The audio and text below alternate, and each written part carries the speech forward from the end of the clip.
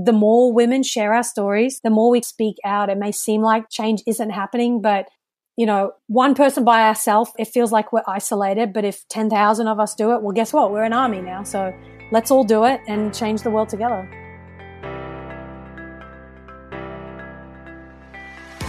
Hello, welcome to The Story of Woman, the podcast exploring what a man-made world looks like when we see it through her eyes. Woman's perspective is missing from our understanding of the world.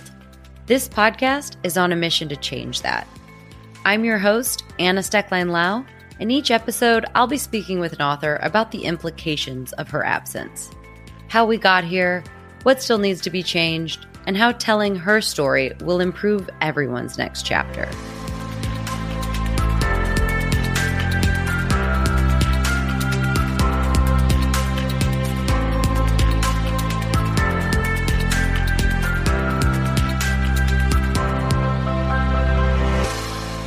Hello, everyone. Welcome to the final episode of the season. I am so happy you are here. I thought, what better way to end it than by celebrating women and all of their amazing strengths and achievements, and how no matter the obstacle put before us, we continue to show up in the world and fight to make it a better place for everyone. Because for too long, women have either been denied participation or their contributions to the world have been overlooked, forgotten, or contributed to a man. And while we have come a long way, you won't be surprised to know that this isn't a new problem.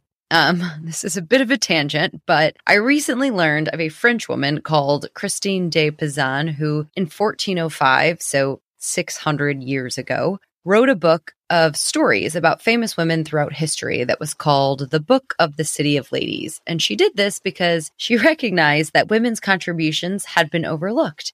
And she thought that it was, quote, about time the female sex was protected and defended. So she thought it was about time in 1405. And here we are, 600 years later, still fighting that same fight.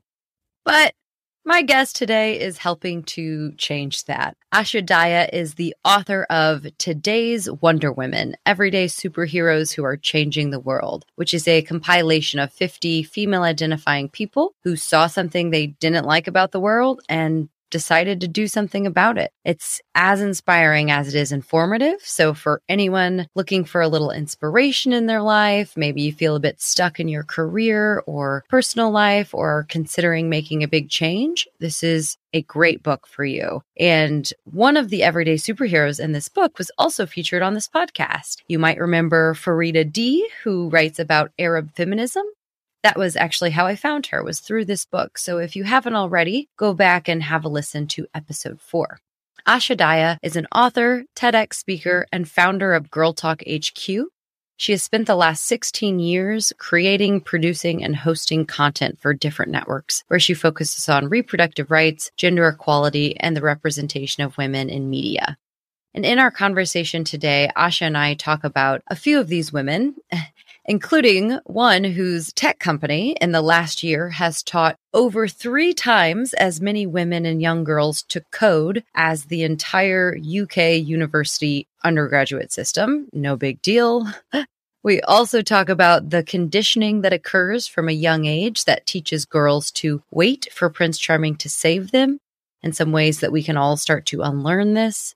We talk about the need to define what success looks like for ourselves instead of going after what other people tell us success looks like. And we talk about how we can start to show up as our true, authentic selves and be our own superheroes. All of the quotes you will hear read during the interview are taken directly from her book, Today's Wonder Women. I hope you come away inspired to take up space, use your voice, and be the hero in your own story.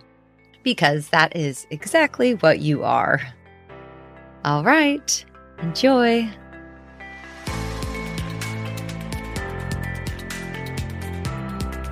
This episode is supported by The Know, a new media company you really need to know about. Do you find the news totally overwhelming and negative, but you also don't want to turn a blind eye to important issues? Then The Know was made for you. Their daily newsletter tackles the biggest issues of the day in an informative yet easy-to-read way. It focuses on how to take action on the things you care about and always includes an uplifting story. The newsletter takes less than 5 minutes to read and is personalized based on your location. Subscribe today at www.theknowmedia.co and sign up to The Know to feel better about the news.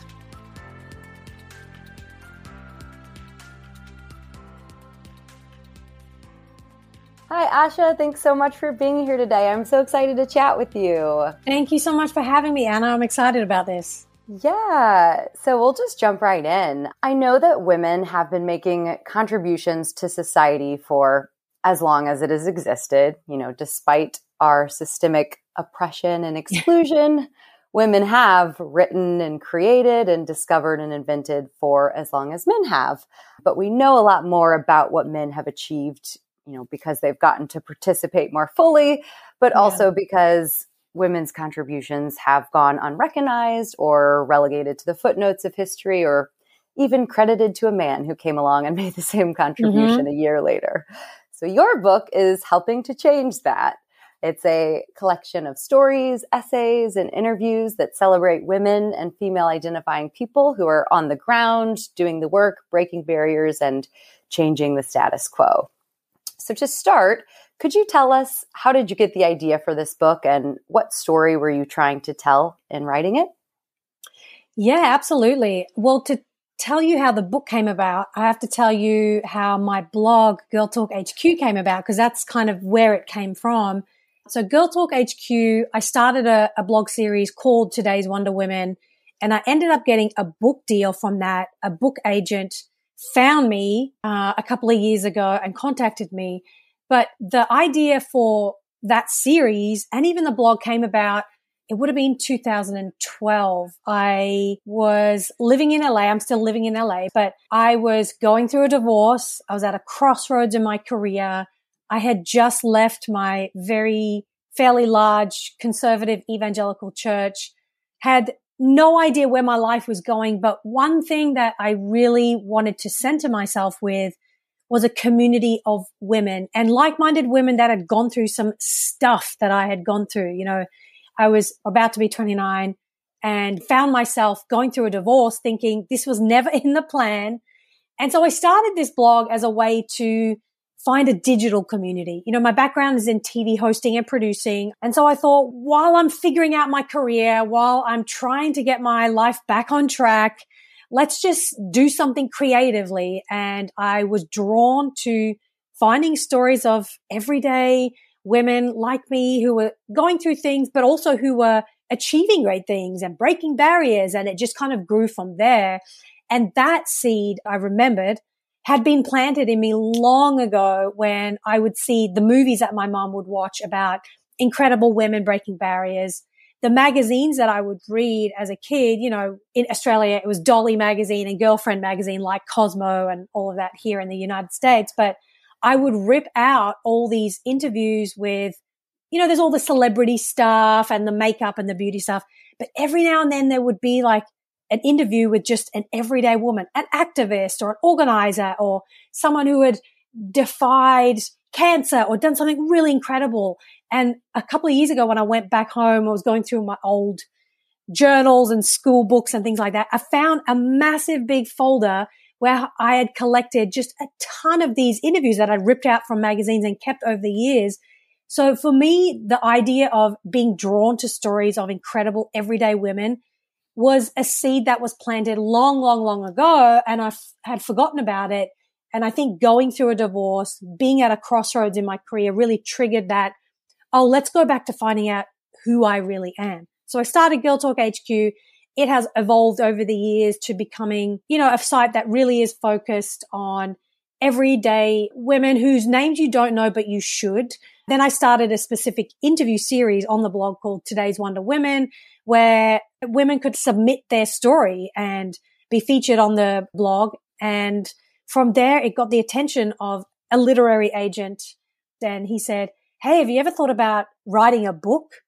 And I was like, "No, but keep talking." And I guess the rest is history kind of thing. We put a proposal together and within 2 weeks, we got 2 different offers from publishing houses. I was Wow. like, what? Okay, I guess this is something I'm meant to do. And so that's how today's Wonder Woman was born, both the book and the original idea. That's amazing. Do you think that that's a sign that there's a gap to fill out there and people are starting to recognize that you had multiple publishers jump on this type of idea so quickly? I think so. I definitely feel like I'm in that zeitgeisty moment where the culture is really craving more stories of women, more marginalized folks, underrepresented people who haven't been allowed to share their stories, who haven't been given the space or the opportunity. So I am so thankful to have an opportunity to take advantage of this moment for sure. So why everyday superheroes? Why is that important as opposed to women like Gloria Steinem or Oprah? Right. I think there's incredible value to looking at the stories of famous people and the Gloria Steinems and the Oprahs. And I think there is a point where an everyday person can look at someone, especially like Oprah. You know, she's a billionaire. She's been doing her thing for decades.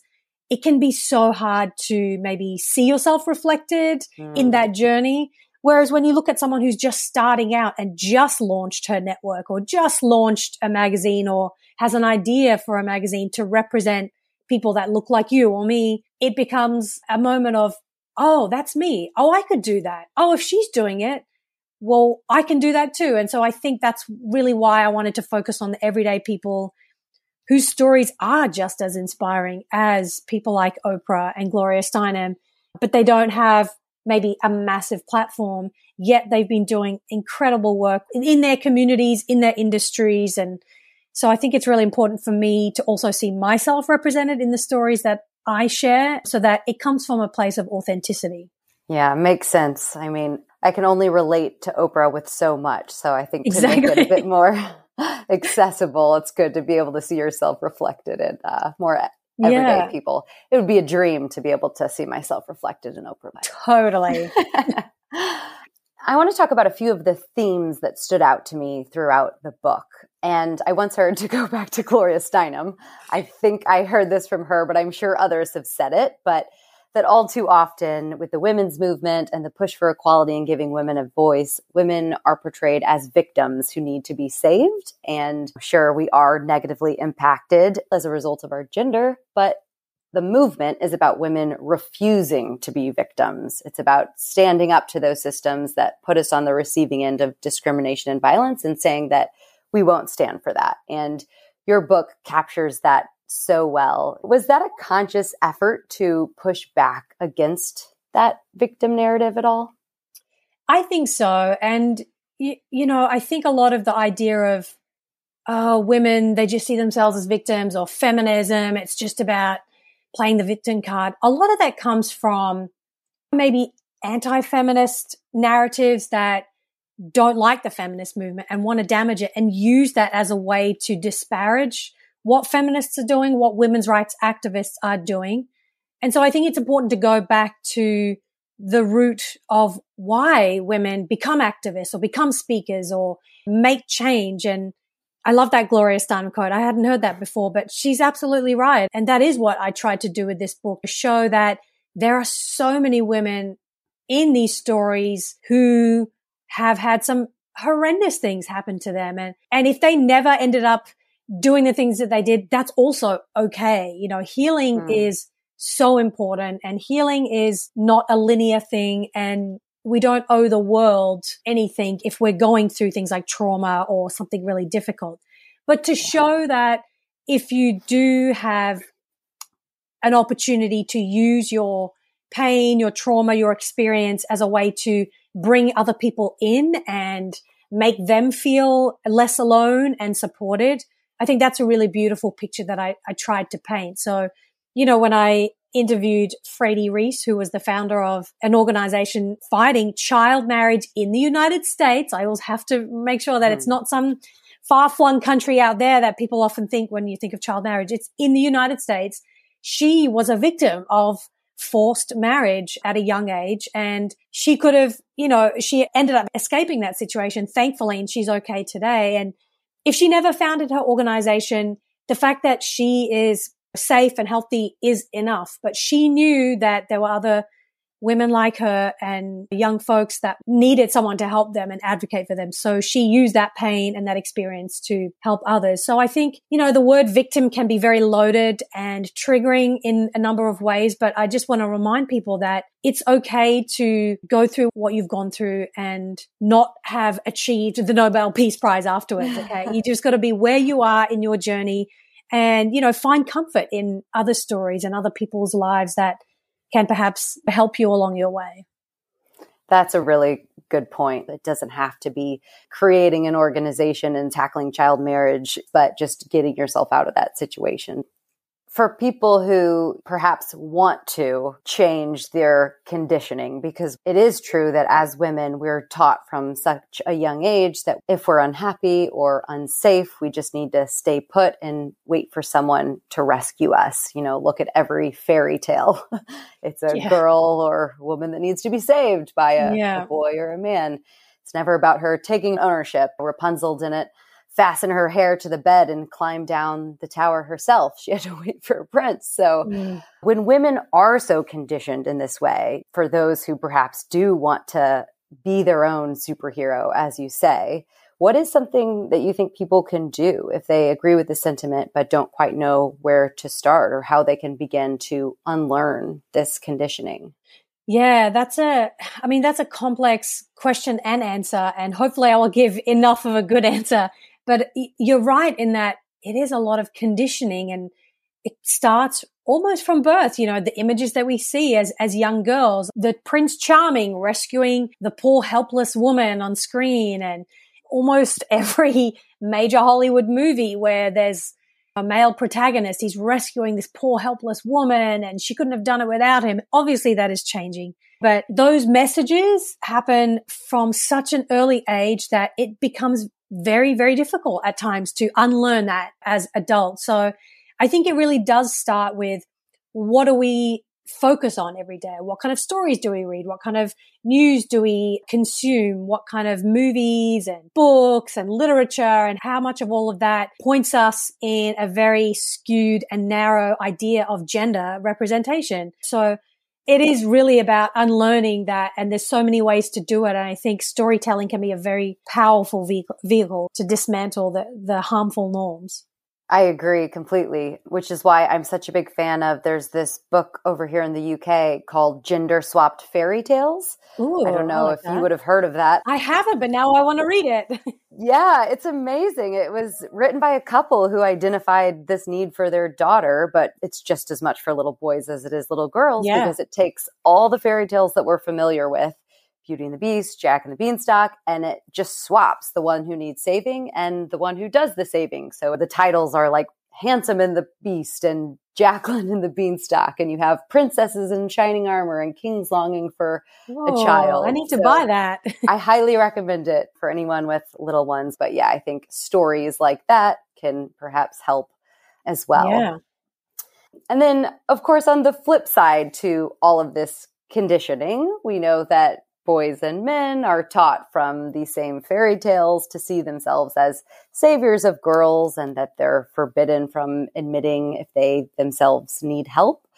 So what do you think these types of stories of women can provide for men? Yeah, that's also a loaded question. And it's a lot of those, I think.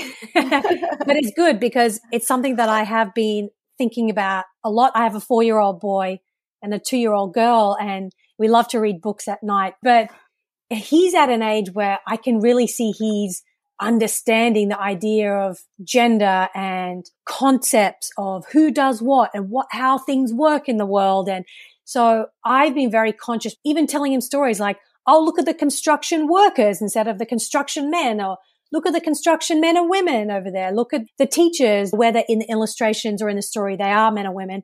I make a conscious effort so that he knows men and women can be whatever industry or career you want. And so I've seen that reflected when he says to me, and Mummy, what do the mans and ladies do when they go on the, I was like, oh, good job, Frankie, good job. They learn it from such an age, and it really is how you model that to especially young men. And I think it's really important because I really want him to know that he can be his own hero, yes. And also my daughter Zoe can be heroic, but then also it's okay to feel sad and emotional and not be able to fix everything and communicate with your words. So I love the push for empowering women, but I think coinciding with that, we have to also bring in the young boys and the men to be like, this is your fight too. This is all of our movement. This is a movement to better all of humanity. You know, when women benefit, everyone benefits. So I think that push, you know, among feminists and women's rights activists to encourage men to not think it's weak to admit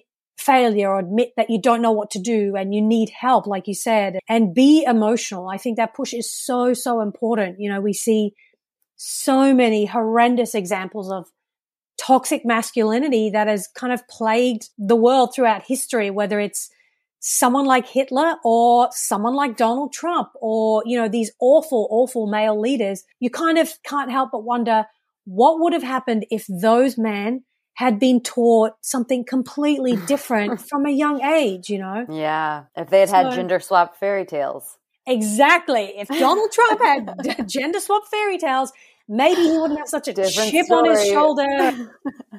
And, you know, there are plenty of men in the stories that are featured in these women. They talk about their partners and their sons and their colleagues. And I think it just really underscores the idea that equality is not a zero-sum game. There is room at the table for all of us, and there is enough opportunity and space and platform for everyone's stories to be shared.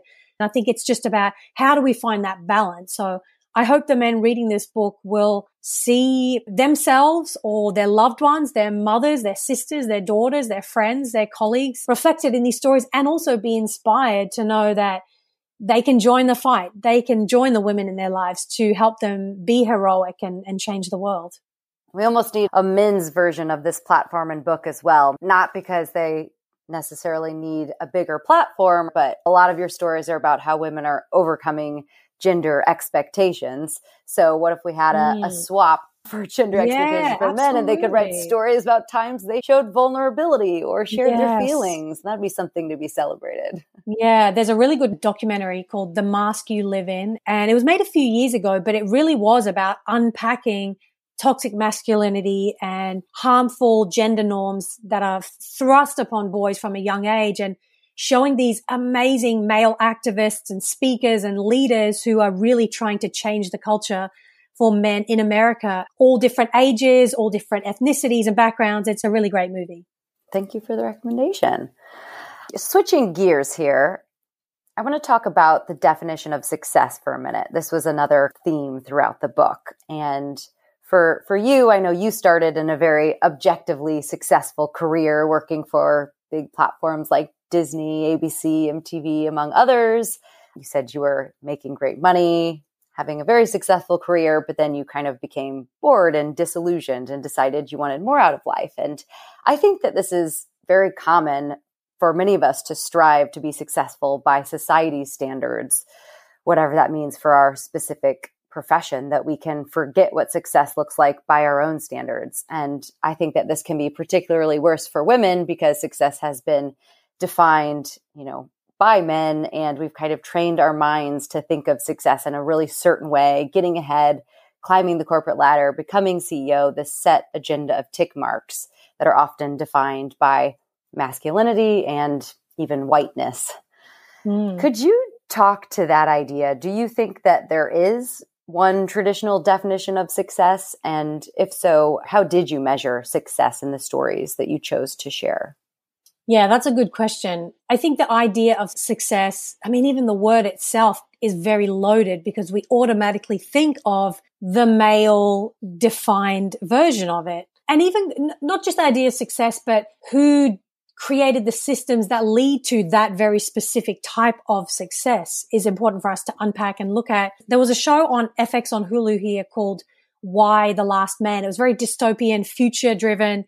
The idea was based on a comic where one day set in present day America, all of a sudden, all of the men suddenly die and the women are left in this futuristic America, Walking Dead type situation to rebuild the world. And what does that look like?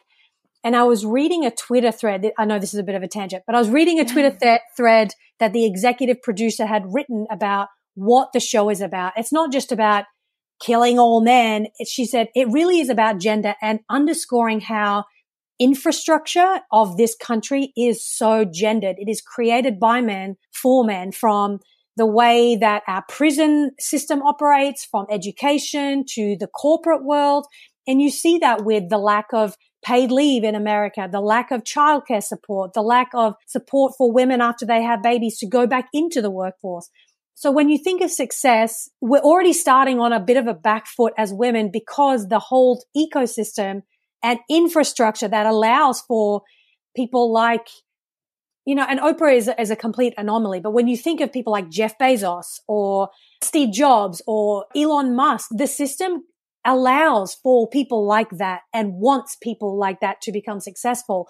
People like Oprah are a complete anomaly. The system is not designed for Oprahs to flourish and become who she is, especially because she's a Black woman. So when you think of success, there's the systemic dismantling that needs to happen, which is its own mission front. But then there's also the internal that we need to dismantle. Like, why do we have to be successful to be considered valuable or worthy in the world? And I think the pandemic, for me personally, has really allowed me to analyze, like, who am I if I'm not Asha the achiever, writing a book and releasing that and being on a podcast and, all the things. It's like, am I worthy regardless of all that stuff? And am I still considered successful? Those are conversations that I'm glad we're having more of. And I also think that for a lot of people, and for me on some days, getting out of bed and brushing my hair and having a cup of coffee and getting my kids out the door to daycare and feeling like I've done a good job,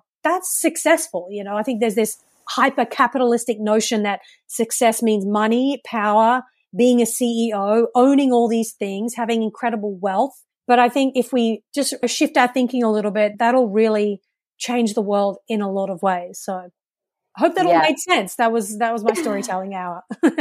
Complete sense. And I couldn't agree more. I think definitely on a systemic level, but especially as individuals, that we need to define our own definition of success and then go after that instead of going after what society tells us success is. And what society tells us success is, maybe some people do genuinely want to go after that. Sure. And that's okay. Yeah. But to be able to come up with that as a decision on your own.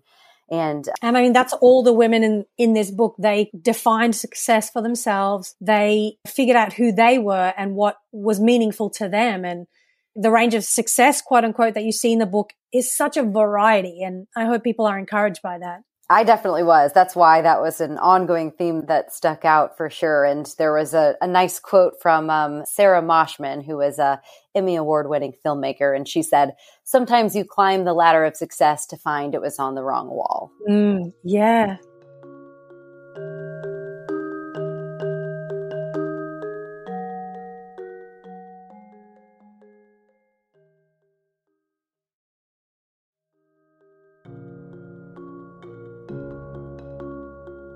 All right, I want to get into the book and some examples. The book is broken down into 8 sections, from leadership and activism to arts and women defying the odds and disrupting the status quo. To start with, the leadership section. You said in the introduction, you talked about how our default image of a leader is male. Could you tell us what you meant by that? Yeah, I mean, if I asked you in 3 seconds, come up with 3 names that have changed the world in, say, technology, who are you going to come up with? Steve Jobs? The ones you already named. Zuckerberg? Jeff Bezos? Exactly. Right. Why aren't we thinking of all the women who are doing incredible things? And so that's kind of what I wanted people to be challenged with when they see this. It's like, oh, she's a leader. Oh, she did that. Oh, this is what leadership looks like. It's not just a one size fits all. You don't have to be a crazy billionaire. You don't have to create the biggest tech platform in the world. You can be changing the lives of people in your community. Leadership isn't about, look at me, I'm the best. I'm going to create all this wealth. I'm going to hoard all the resources and goods, and you need to look up to me. It's, I'm going to show people by my example. I'm going to live by example. And in that, I want people to see that as leadership. So that's what I hope people will get out of reading that chapter and seeing the incredible women and what they're doing. I certainly did. And when I read that default leader sentence in the book, I thought about an activity that I'd done before. I've got a fun activity for all of our listeners. If you put cartoon leader or cartoon CEO or even cartoon professor in Google Images, see how many are women. I have done this. And or people of color, maybe. Or people of color. Absolutely. Yeah. It's all one color and one gender. And right. I think that's a pretty good example of the default image, what Google shows us when we search that. Yeah. Do you want to tell us about one of the women who are changing this and taking the lead? Yeah. Well, when you said take the lead, it made me think of Gloria Felt, she's incredible. She has started an organization called Take the Lead, where she really helps women redefine leadership, helps them step into their power and access resources that help them along their way. She has a fascinating journey. She was a teen mother. She's Latina, and she really had an uphill battle in the way that she describes being able to finish college, for starters. I believe it is less than 2% of teen mothers end up getting a college degree by the age of 30 because there is just little to zero support for teen mothers. There's a lot of stigma and there's a lot of judgment, but there's not a lot of support along the way. She was able to really, really battle through it. And it took a long time. She ended up getting a degree. She ended up climbing up the corporate ladder in the world. She is the former CEO of Planned Parenthood.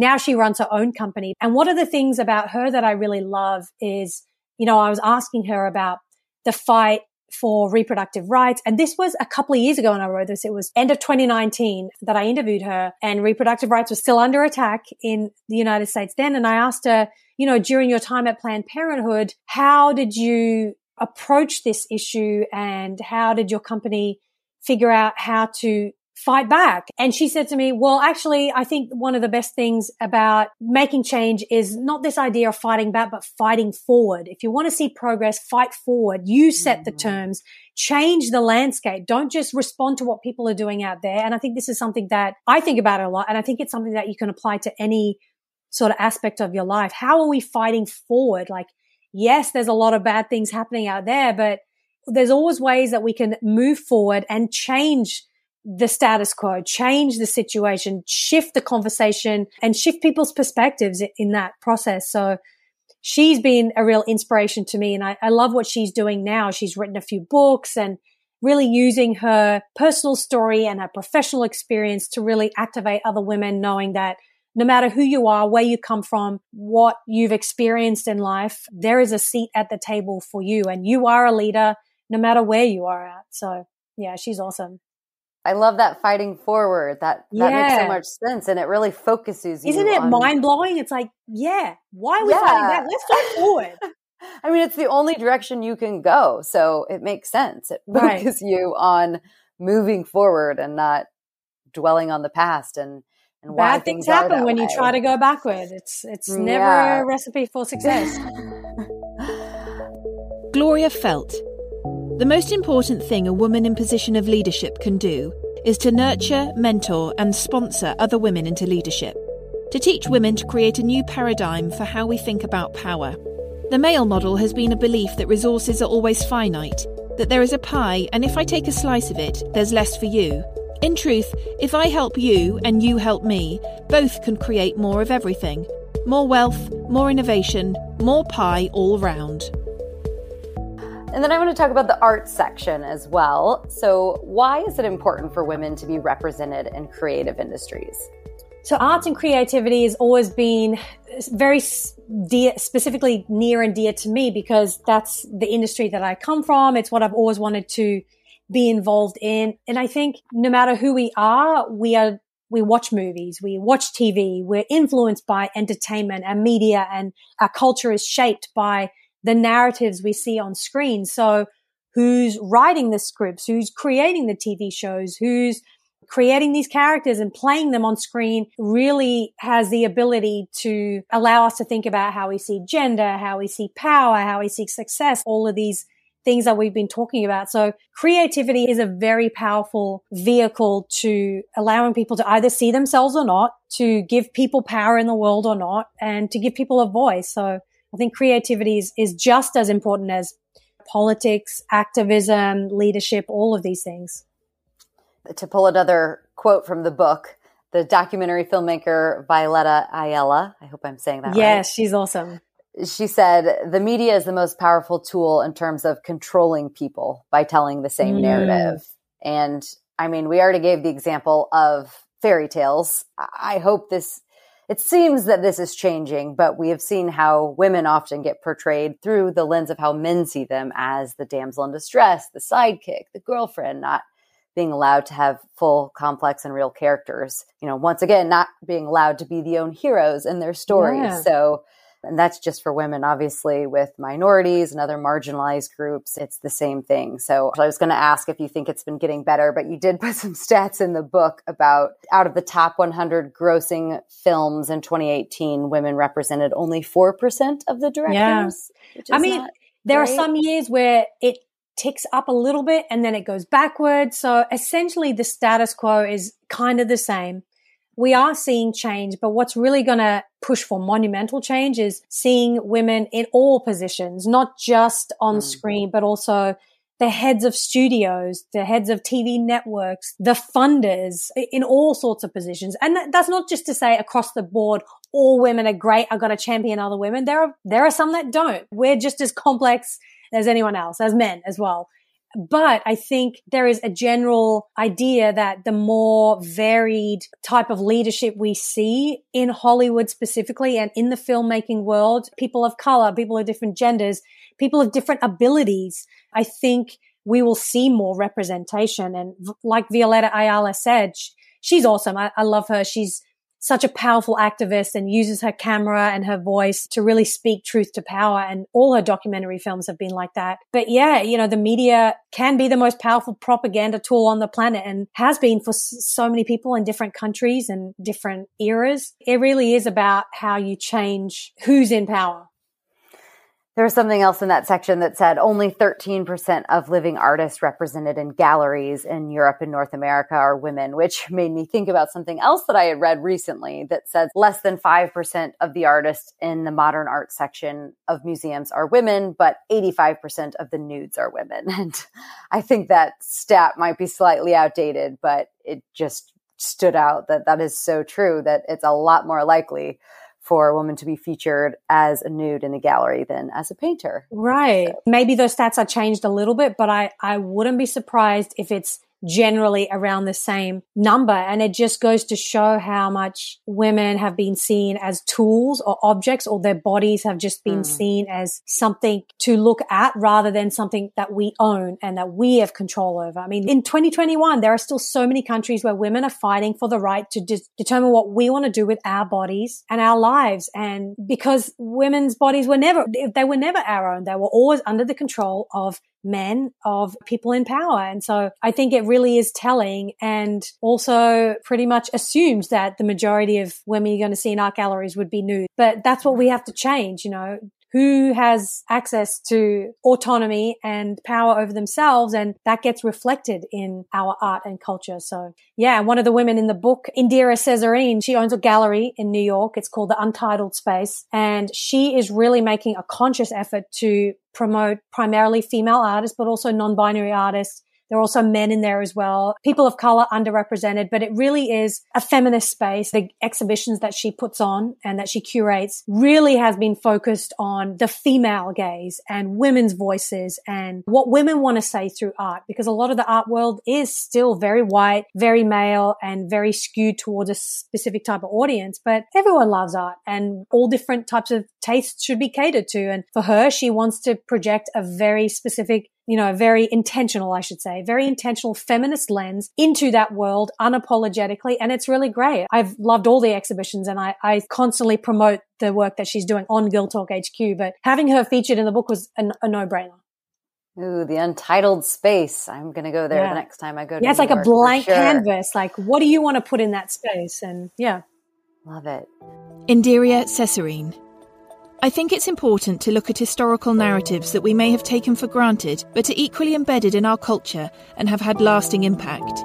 In 2019, I presented an exhibition titled Eden that investigated the story of the Garden of Eden. Aside from the gender stereotypes, role of subservience, guilt and blame it has placed on women, The story of Adam and Eve has positioned women as inferior to men since the beginning of time. I felt it was time to take a look at this story from a feminist perspective. All right, so one more section in the book that I wanted to go over today was the women entrepreneurs. And you start with some really incredible stats that make me feel like this section is a total success story. You write that every day in the United States, women start 849 businesses. That's incredible. And that you said that a report from 2018 showed that the number of women-owned businesses grew 58% from 2007 to 2018. And more specifically, the number owned by Black women grew 164%, making Black women the only racial or ethnic group with more business ownership than their male peers. That's incredible. Yeah. But of course, there's a catch. Yes. Even though there's ample evidence that female-founded companies have a higher rate of return on average than their male counterparts, women face significant challenges with funding, with only 8% of VC firms in the U.S. having female partners. So from your perspective, how are women overcoming these kinds of challenges? Yeah, it really shows the disparity when you mentioned Black women as small business owners, and even Latina women as small business owners as well are really outpacing white men, for example. And even though only 8% of venture capitalist partners are women, less than 2% of venture capital funding goes to women entrepreneurs, and even less for women of color. So there's a huge pipeline problem. So having more women in the venture capital seat will definitely change. But it's also like when you think of a business person, you almost want to just say businessman, because it's like a word that we know, as opposed to businesswoman. It feels more awkward and clunky and doesn't roll off your tongue. But the women in this book are just doing incredible things. Amali de Alwis, she is the CEO, or now she's a former CEO. Since this book came out, she's gone to do other amazing things, but she was the CEO of a STEM company, a tech company that is helping more women and young girls to code in the UK than any British university. Like, that's incredible. She's a woman of color herself. She's an engineer herself. But I bet most people in the UK don't know her, don't know the company, but they're doing some incredible things. And the company is Code First Girls, because they're really teaching girls that this is your industry too. And this is an industry that is growing so fast that if you don't have women at the table, if you don't have minorities in these roles that are typically male, we're not going to be able to keep up with progress. So what she's doing is really is changing the world and changing the UK in the tech industry. And one of the things that kind of pisses me off and wanted to write this book and have it out there, it's always the burden of women and minorities to fix the problems and to fill the gap. You know, and now Amali de Alwis has gone on to do other things, and so she should. You know, she's been a CEO. Now she should get to do her passion projects. But in a lot of ways, we really do see women of color picking up the slack, doing that labor and filling those holes that have been left behind by the systems created by men. So I think we really need to applaud these women, but also give them the space to do whatever they want. You know, a lot of the female entrepreneurs are creating these businesses and ideas to fix a problem and to fill a gap in the world. I thought that was a really good point that you brought up in your book, that they're bringing all of these new ideas and companies to the market because they're stepping into areas that these traditional business world has ignored. So menstrual hygiene companies, breast pumps, technology that addresses sexual harassment, coding and STEM, development programs. And it makes sense. And once again, it's an example of how we need to be our own heroes, because no one's going to save us, and men are not going to innovate our tampons for us. So right, exactly. There's the femtech space in the tech world that has really started burgeoning. Yeah, but for a long time, it's like women's health. It's not really a popular area. It's like, what are you talking about? We are more than half the planet. Menstruating people make up a huge population on the planet, and women hold the majority of consumer spending power, at least in America. And I would say that's the same in the UK and a lot of other major economies in the world too.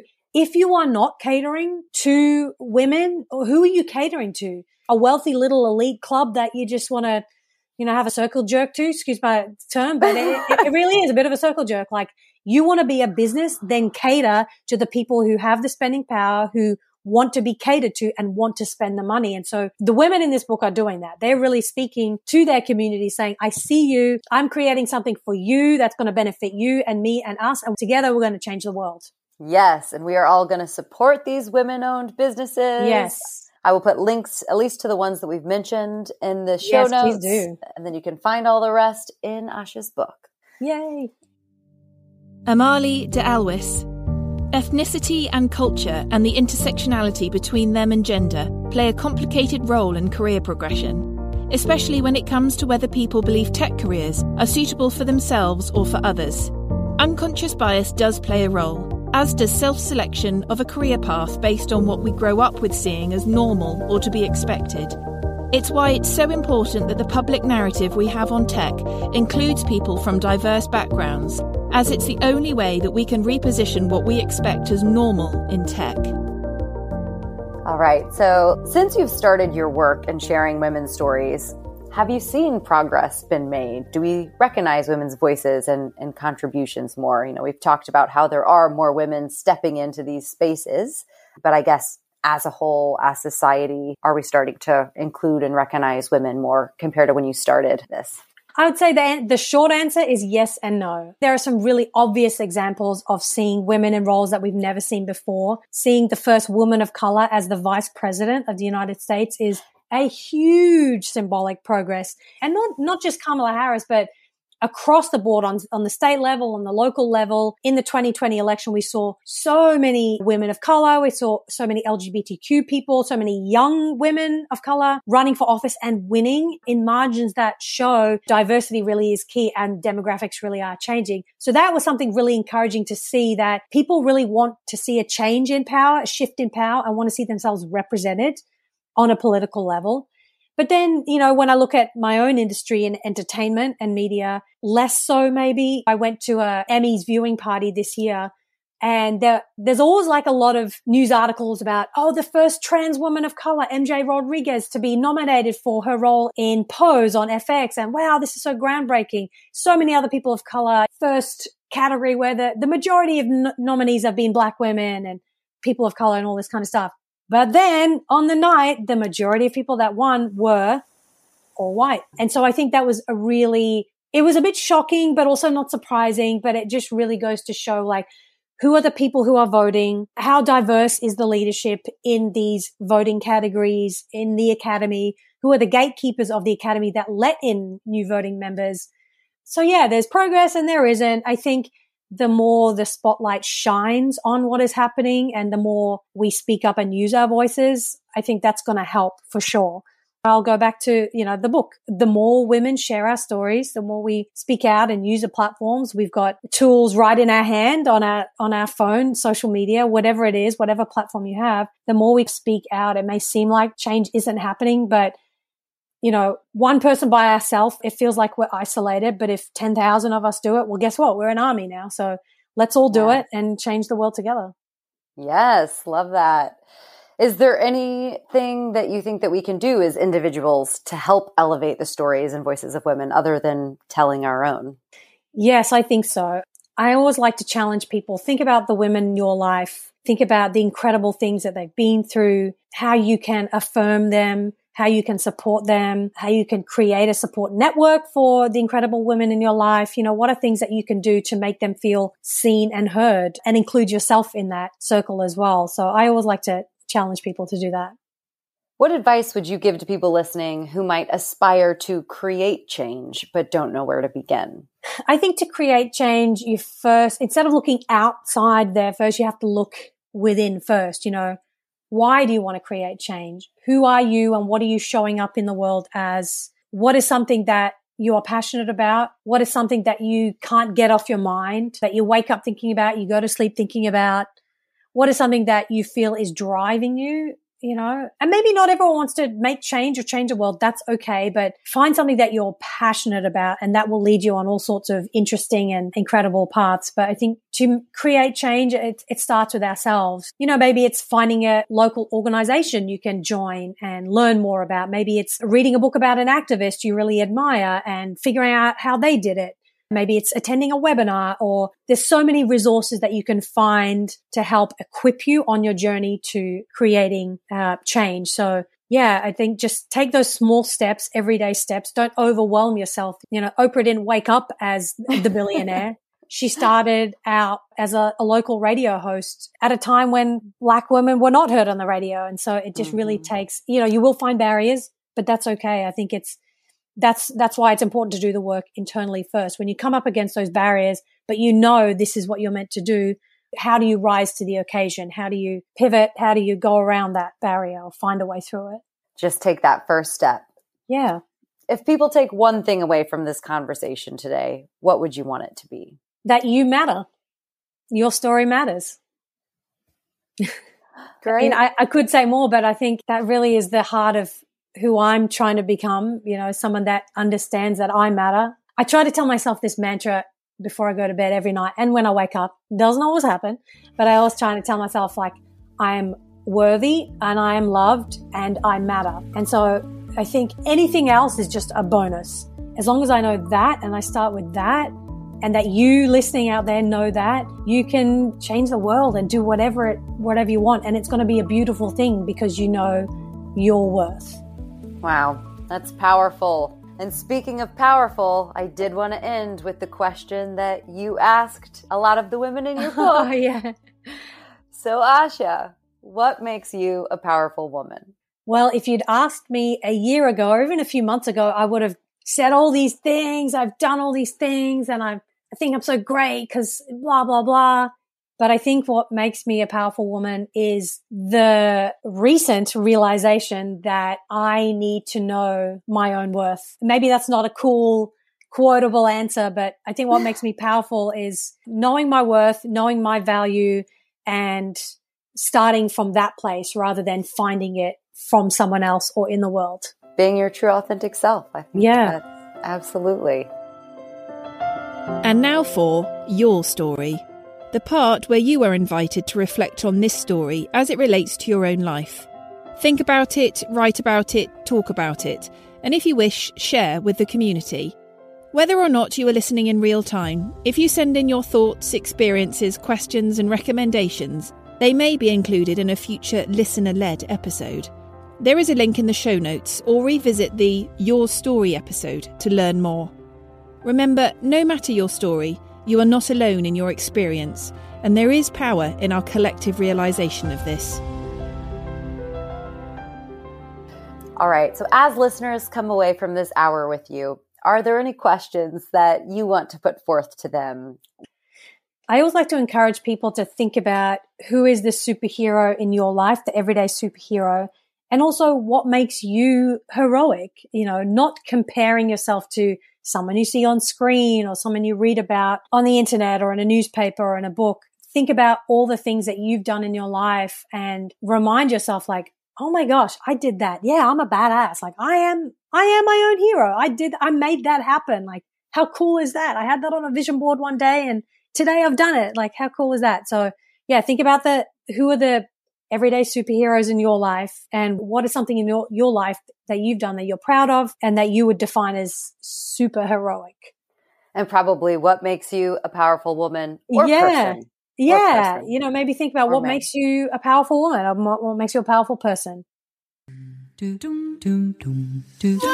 Feminism was established so as to allow unattractive women easier access to the mainstream. Bitter, nasty, ugly, man-hating, empty horror show. Lesbianic sort of feminism. Which is what feminazism was essentially all about. And now for The Feminism Gets a Bad Rap Because the Narrative Has Been Just a Bit One-Sided corner. All right, and then for some rapid-fire questions to wrap up, what does feminism mean to you? Equality. All equality. What is one of your earliest feminist memories? I'm going to say, I mentioned at the beginning, growing up, looking at my mom's example of being enamored by these stories of heroic women in Indian art house cinema. It wasn't Bollywood, it was just the independent Indian films. And I always used to be like, whatever, why is she watching that? But to me, that was the early example of feminism and seeing my mom recognize the power in these women and what they'd overcome. And what is the story of woman to you? I think the story of woman is still unfolding. I think it's not a singular journey, and we are all on it together. And each of us has the power to write parts of that journey. Oh, so good. All right, a few more. What are you reading right now? I'm reading Lemons in the Garden of Love. It's a book by Ames Sheldon. Her great aunt was the founder of the birth control movement in Massachusetts. She's an author, and she had written this book that includes themes of birth control and reproductive rights and abortion, and at a time in Massachusetts decades and decades ago. But it's a fascinating book and a fascinating story, because at the time birth control was very, very scandalous and illegal and considered this taboo topic. So yeah, Ames Sheldon, Lemons in the Garden of Love. Do you have a favorite book? No, I don't. I know that's a hard one. It's so hard. I read so many books. I love reading, so there's no way I could ever pick one, unfortunately. Sorry, that's a bad answer. That's fine. That's a tough question. Probably the hardest one this whole hour, right? Yeah. Who should I make sure to have on the podcast? And it's okay to be aspirational. Oh my gosh. Amanda Gorman. You should get her. She's awesome. Oh, yes. Oh, yes. I have her from the inauguration. I have that book on my bookshelf, and I have read it multiple times since then. And it is just beautiful. She's phenomenal. Well, side note and kind of human. Fun fact, I used to substitute teach at a school in Santa Monica here in Los Angeles, where she and her younger sister, Gabrielle, both went. So I taught her and her sister at one point. So you can take a little bit of the credit for... I mean, no, I wish. The school was... You taught her English? Well, poetry? I definitely didn't teach. I was just kind of like stood in and like, here's what your teacher left you. But it was such a great school, and they were all very artistic and intelligent and kind students. And then seeing her do her poetry throughout the years, and then seeing her on the stage, it's like, whoa, that's incredible. So I recommend everyone read her book. Yeah, same. What are you working on now?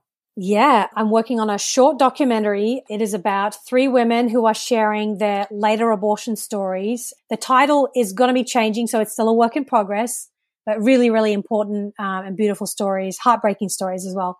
And then I'm also in development on a docuseries with a UK production company called The Format Factory. We are developing a 4-part series looking at global abortion laws and really focusing in on the push to decriminalize abortion in a lot of countries, the way Argentina did, the way Ireland did. We're seeing a push for that in Poland right now, in Mexico, and we're seeing steps backward here in the US. So it's a fascinating landscape, and stay tuned for that. It's called Life at All Costs. It's a working title, so that also may change, but we are much further along in the process than the short documentary. So yeah, reproductive rights is definitely a huge theme in my work right now. And where can we find you so that we can follow along when these are released?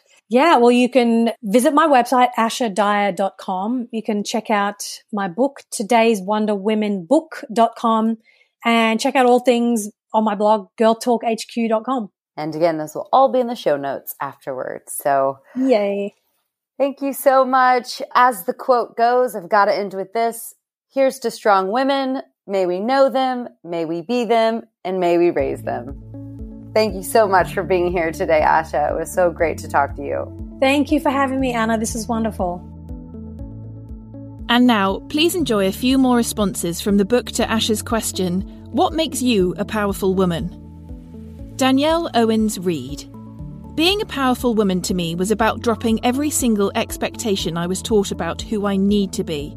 I feel like I grew up understanding I just had to be less powerful. As soon as I knew my gender was up to me, and my career was up to me, and my partner was up to me, that's when I felt powerful.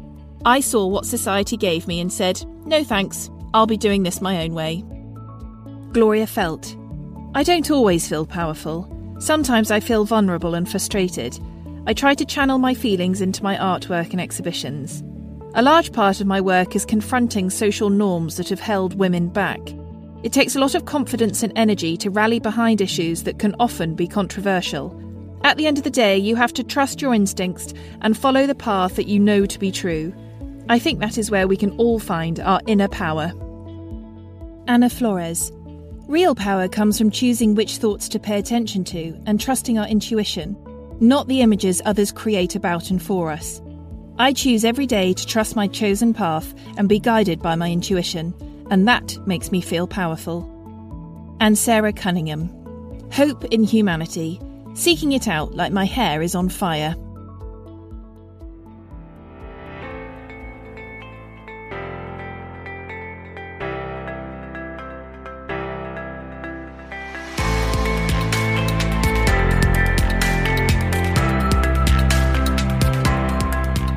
Thanks for listening. The Story of Woman is a one-woman operation with voiceovers done by Jenny Sedborough. If you enjoyed this episode, there are a few small things that you can do that make a big difference in helping other people find the podcast and allowing me to continue putting out new episodes. You can subscribe, leave a review, share with a friend, follow on social, buy me a coffee. Not literally, this is the name of the platform to raise production funds, but hey, I'd grab a coffee as well. Or head to the website and check out the bookstore filled with hundreds of books like this one.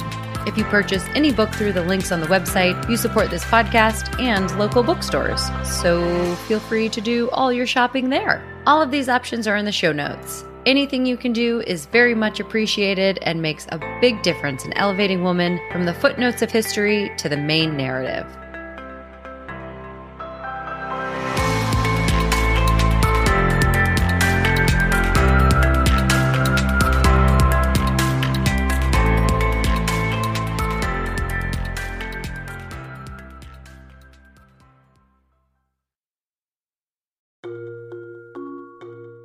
And a special thanks to our Patreon collaborators, Veronica Linares from Values Leadership Consulting, transforming mindsets to put humanity and the planet at the heart of leadership.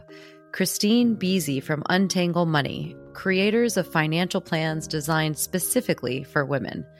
Dr. Julie Allig of JLA Analytics, your data's talking. Are you listening? Joanna Cummings, editor of the Grub Street Journal, the magazine for people who make magazines. Jill Quigley from The Giving Grove, Little Orchards, Big Impact, a nationwide network of little orchards. Andrew Planet, advocate for naming our species human rather than man, and for joint matrilineal surnames. To share your name, business, or message at the end of every episode, sign up to be a patron of the podcast at patreon.com/The Story of Woman. Get your message out there, listen to bonus content, and rest well, knowing that you're doing your part in helping to elevate the story of woman.